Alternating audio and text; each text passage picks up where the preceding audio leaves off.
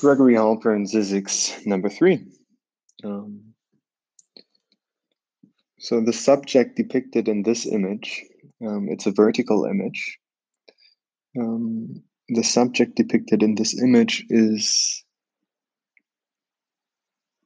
a black tree featuring three black trees popping out of the ground. The tree itself looks burned, but there's the palm tree, I would say.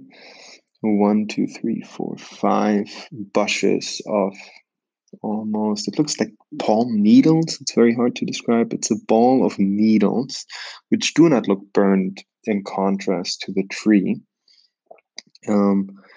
They still look, they don't look healthy, but they do look like they survived. These 3 trees, one of which doesn't have those palm tree needles, only 2 of those trees have them. And these trees sit in the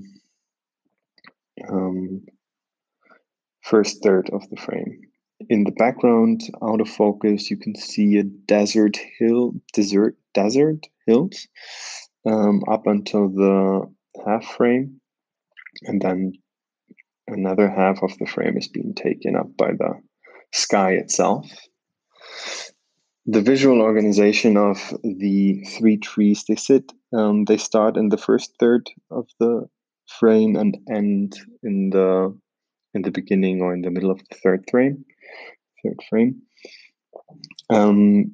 Up until the middle of the image, we have the horizon, and the foreground, middle to foreground, are made up by the desert hills.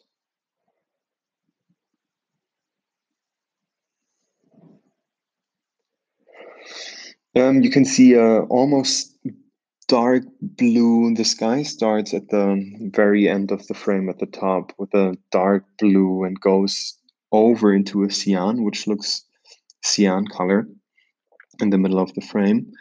It looks like an artificially created gradient, like in post-processing, and the foreground does not have much green, so it's all desert yellow, like a almost muddy yellow.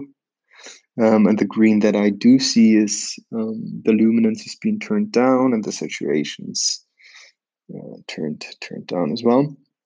The foreground makes up is fully covered by the desert itself, and it looks like that the fire that we just saw in the second picture, you can see that the earth beneath the trees has been burned by such a fire.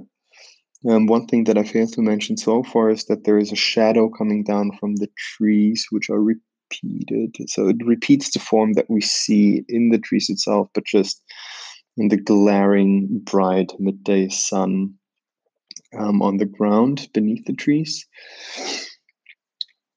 And what I think the content of this picture is that it describes the vegetation around the Zizix, and it also describes the capability of Zizix itself to survive such havoc and chaos that we just saw in the last picture, and that it's how resilient it is to these wildfires and chaos and destructive events. I think it's a metaphor for the city itself.